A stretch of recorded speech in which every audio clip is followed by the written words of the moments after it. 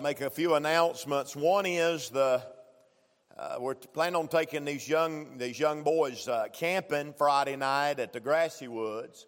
If there's enough interested in going, so if you'd like to go, see Trey after the service.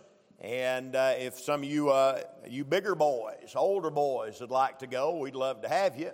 I'm going to go, and then when it comes about bedtime, I'm going to sneak back out and get in my bed at the house. Amen, because I'm too old to sleep on the ground, praise God. And no, I've got a concealed class that next morning. I've got to be out early, at least that's my excuse. But I'm going to go up there and be with them a little while. And so if you'd like to go, be sure and see Trey, and we'll make plans for you because we need to know how many hamburgers and whatnot to prepare. And then I think they're having a ladies' meeting, and the ladies are going to it, and I'll try to nail down some times before Sunday and let you know, but it's like not this coming Friday, but the next will be the ladies' meeting up in Elkin. We'll take the church van up there to Thanks Calvary Baptist Church, and for the ladies that have signed up for that, spend the night, go to the meeting on Friday, spend the night, go to the meeting on Saturday, and then come on back home, okay? All right, let's look at Acts chapter number 4. Acts chapter number 4 as we continue our study through the book of Acts. Now, let me give you an update on where we're at, a little bit of a background before we get into the reading tonight. Of course, Peter and John, Acts chapter 3, at the end of that chapter, they went into the beautiful temple. There, that man had gotten healed that was lame. He came in leaping and praising God. The religious crowd didn't like it not one little bit, and so they laid him in the hold, and they kept him overnight, threatened them right good, told them not to speak no more, talk no more about Jesus, and they let him go. Back to the church they went, gathered up together some folks, and they began to pray. And they prayed, if you'll remember, for boldness. They said, let our preachers preach with boldness. Boy, God met in that place, and he shook the building. You remember that? Shook that building. And boy, they had a time. I mean, the Holy Ghost got real in the service, and God manifested his power. Now, I want to pick up our reading tonight in chapter 4, verse 32. And we're going to read down through chapter 5, verse 11. Now, this is one of those stories that if it weren't right here in the King James Bible, you'd have a hard time convincing me that it was even real. But I'm glad, thank God, that what's in this Bible is the truth. Boy, this is mind-boggling. Look here in chapter 4, verse 32. The Bible said, and the multitude of them that believed were of one heart and one soul. Neither said any of them that aught of things which they possessed was his own, but they had all things common. And with great power gave the apostles witness of the resurrection of the Lord Jesus, and great grace was upon them all. Neither was there any among them that lacked.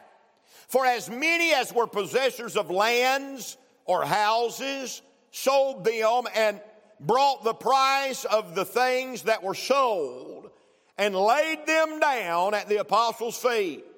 And distribution was made unto every man according as he had need. And Joseph, who by the apostles was surnamed Barnabas, which is being interpreted the son of consolation, a Levite into the country of Cyprus, having land, sold it, and brought the money and laid it at the apostles' feet. But a certain man named Ananias, with Sapphira his wife, sold a possession and kept back part of the price. His wife also being privy to it, and brought a certain part and laid it at the apostles' feet. But Peter said, Ananias, why hath Satan filled thine heart to lie to the Holy Ghost and to keep back part of the price of the land? While it remained, was it not thine own? And after it was sold, was it not thine own power? Why hast thou conceived this thing in thine heart, that thou hast lied not unto men, but unto God? Ananias, hearing these words, fell down and gave up the ghost.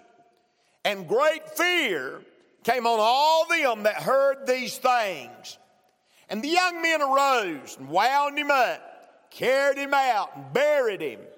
And it was about the space of 3 hours after when his wife, not knowing what was done, came in. And Peter answered and said unto her, Tell me whether ye sold the land and for so much. And she said, Yea, and for so much. Then Peter said unto her, How is it that ye have agreed together to tempt the Spirit of the Lord? Behold, the feet of them which have buried thy husband are at the door, and shall carry thee out. Then fell she down straightway at his feet, and yielded up the ghost. And the young men came in and found her dead, and carrying her forth buried her by her husband. And great fear came upon all the church, and upon as many as heard these things. Let's pray together. Father, we need your help tonight as we study your word. God, we love the Bible. Lord, I love just looking at these verse by verse. God, I pray, Lord, tonight that you'd help us to expound the truths that we find in these verses tonight. I pray, God, that you'd touch hearts. I pray that you'd do a work in our midst. We'll thank you for all that you do. In Jesus' name we pray. Amen and amen. I'll look at these verses tonight. The latter part of chapter 4, the first part of chapter 5. I'll preach a little while on the dangers of holding back. The dangers of holding back. And I want to talk to you out of these verses for a little while. Now, the church is really just getting started. We're only 2 chapters in to it being empowered on the day of Pentecost by the Holy Spirit. And these believers here, we find they're living in God in a certain transition period where God is doing some amazing things. Now, I want to say this to you tonight, and I think most of you know and understand this, but you've got to be careful getting church doctrine out of the book of Acts. The book of Acts is a very unusual book in that it's a transition book. There's things that were necessary to happen in the early church that were not necessary to keep happening years later. In other words, God was trying to get this church off the ground. He was pushing it to move forward. They were winning all of Rome. And there was some of these things that were necessary that didn't carry on, speaking in tongues being one of those things. But we see here that the church is together. God is moving. God is working. And we see some very interesting things tonight. First, I noticed that there is what I would call a free will offering. A free will offering. And you see, God has started to move among these people. And all of a sudden, Brother Neil, they decide, well, we've got poor brothers and sisters. They don't have a house to live in. And there's some rich brethren that have got plenty. And so what they decided they would do on their own, it was never a command of God. I want you to understand that. It was never a command of God, but they decided on their own that they would bring all of their possessions and their monies and they'd sell their land and they'd bring them and lay them at the apostles' feet and allow the apostles to divvy out every man as he had need. Now, this was never the command of God. God never commanded them to bring their money in and to split it up that way. You'll never find that in the Scripture. But you see, what was happening was these people were so filled with the Holy Ghost that it broke their heart to see their brethren as they struggled. And it made them be liberal givers. I want to say this to you tonight. The only liberal that I'm for is a liberal giver. Amen. And it made them be liberal givers. And they had their hearts touched. And they brought everything. They laid it out at the apostles' feet. Well, I want to say this to you this evening. That's exactly what will happen to you when God gets to moving in your heart right good. You'll no longer see the things or the stuff you have as yours, but you'll see those things as God's. And you just feel like you can't give enough and you can't help enough and you can't be a big enough blessing. And that was the case here in the early church. Now, I want to point out a few things right here. There was a believing multitude in verse number 32.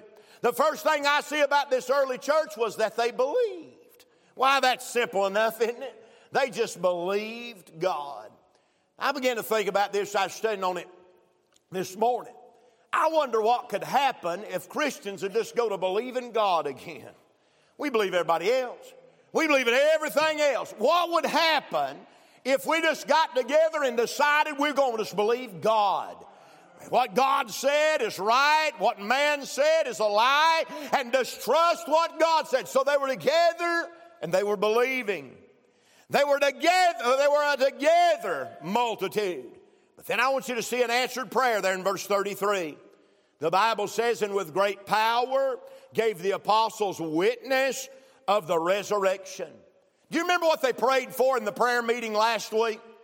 They prayed and said, God, give our preachers boldness. Well, guess what? God had heard and answered their prayer. For with great power they preached the resurrection. And you'll find in these verses that they had great power, but that they also had great grace.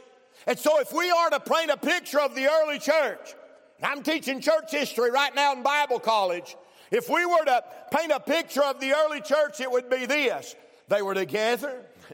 They were on fire. They had great grace. They had great power. And they were great givers. That's a picture of the early church. And they were praying for God's men. And God's men were filled with the Holy Ghost and were preaching in power on the resurrection. I said, that sounds like a pretty good church to me. They were a giving people. So there's a free will offering in our verses. That's not really what I want to deal with tonight. We see in these verses there is a formulated plan. A formulated plan, preacher, what are you talking about? Look at verse 1.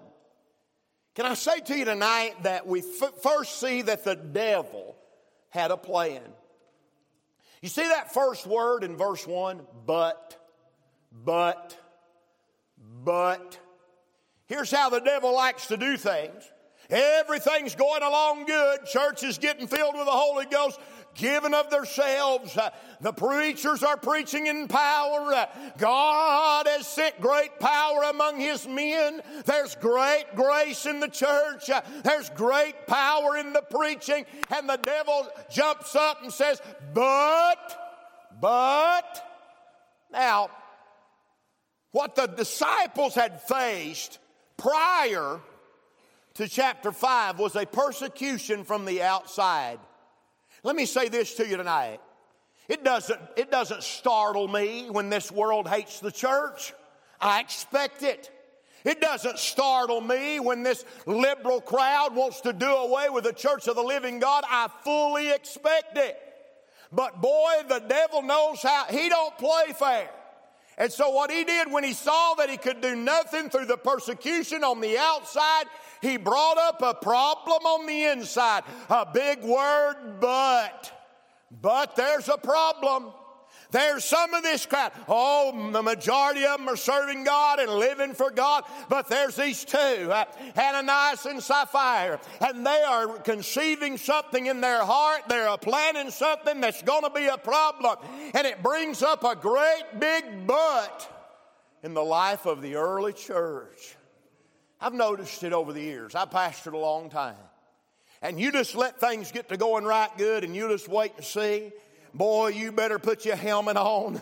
The devil's coming in with a great big butt. He's coming by with something to stop it. He can't stand it. He's coming by and he'll try it with outside persecution. And if he can't persecute on the outside, he'll hunt somebody on the inside. That's his plan. And I'm telling you, we're not ignorant tonight of the devil's devices. We can know what he's doing. The devil don't have no new tricks. He shows, and the Lord shows them to us right here in the Bible. And yet people again and again fall for the same old tricks. The devil had a plan. But then we see that Ananias and Sapphira had a plan. What are you talking about? Look at verse 4. The Bible said, whilst it remained, was it not thine own? And after it was sold, was it not thine own power? Look here. Why hast thou conceived this thing in thine heart? When Peter got to talking to Ananias, he said, Ananias, this was no accidental sin. This was something that you had meditated on, something that you had thought through, something that you meant to do. And he said, why did you conceive it in your heart? You know, it's one thing to make an accident. Everybody messes up. Everybody does. It's one thing to get caught up in the moment and sin. That's one thing. Oh, it's wrong. Don't get me wrong. It's wrong. But boy, there's something else when a man or a woman intends in their heart. They plan it out. They conceive it. That's a whole new level. And that's what Peter has said to Ananias. He said, you not only sinned, but you conceived that sin. You thought it through. You've been thinking on it. You've allowed your mind and your heart to be overwhelmed with this idea. And what we'll see tonight is that the basis of it is greed. They didn't want to give to God. Now here's the thing about it. They didn't have to. That's what's crazy about this story. What ends up killing Ananias and Sapphira is that they lie about something that wasn't a command of God to begin with. Peter said, look, wasn't it your own when you had it? You know what they could have done? They could have sold that land, brought their tithe, give their tithe, and said, praise God, and went on with life.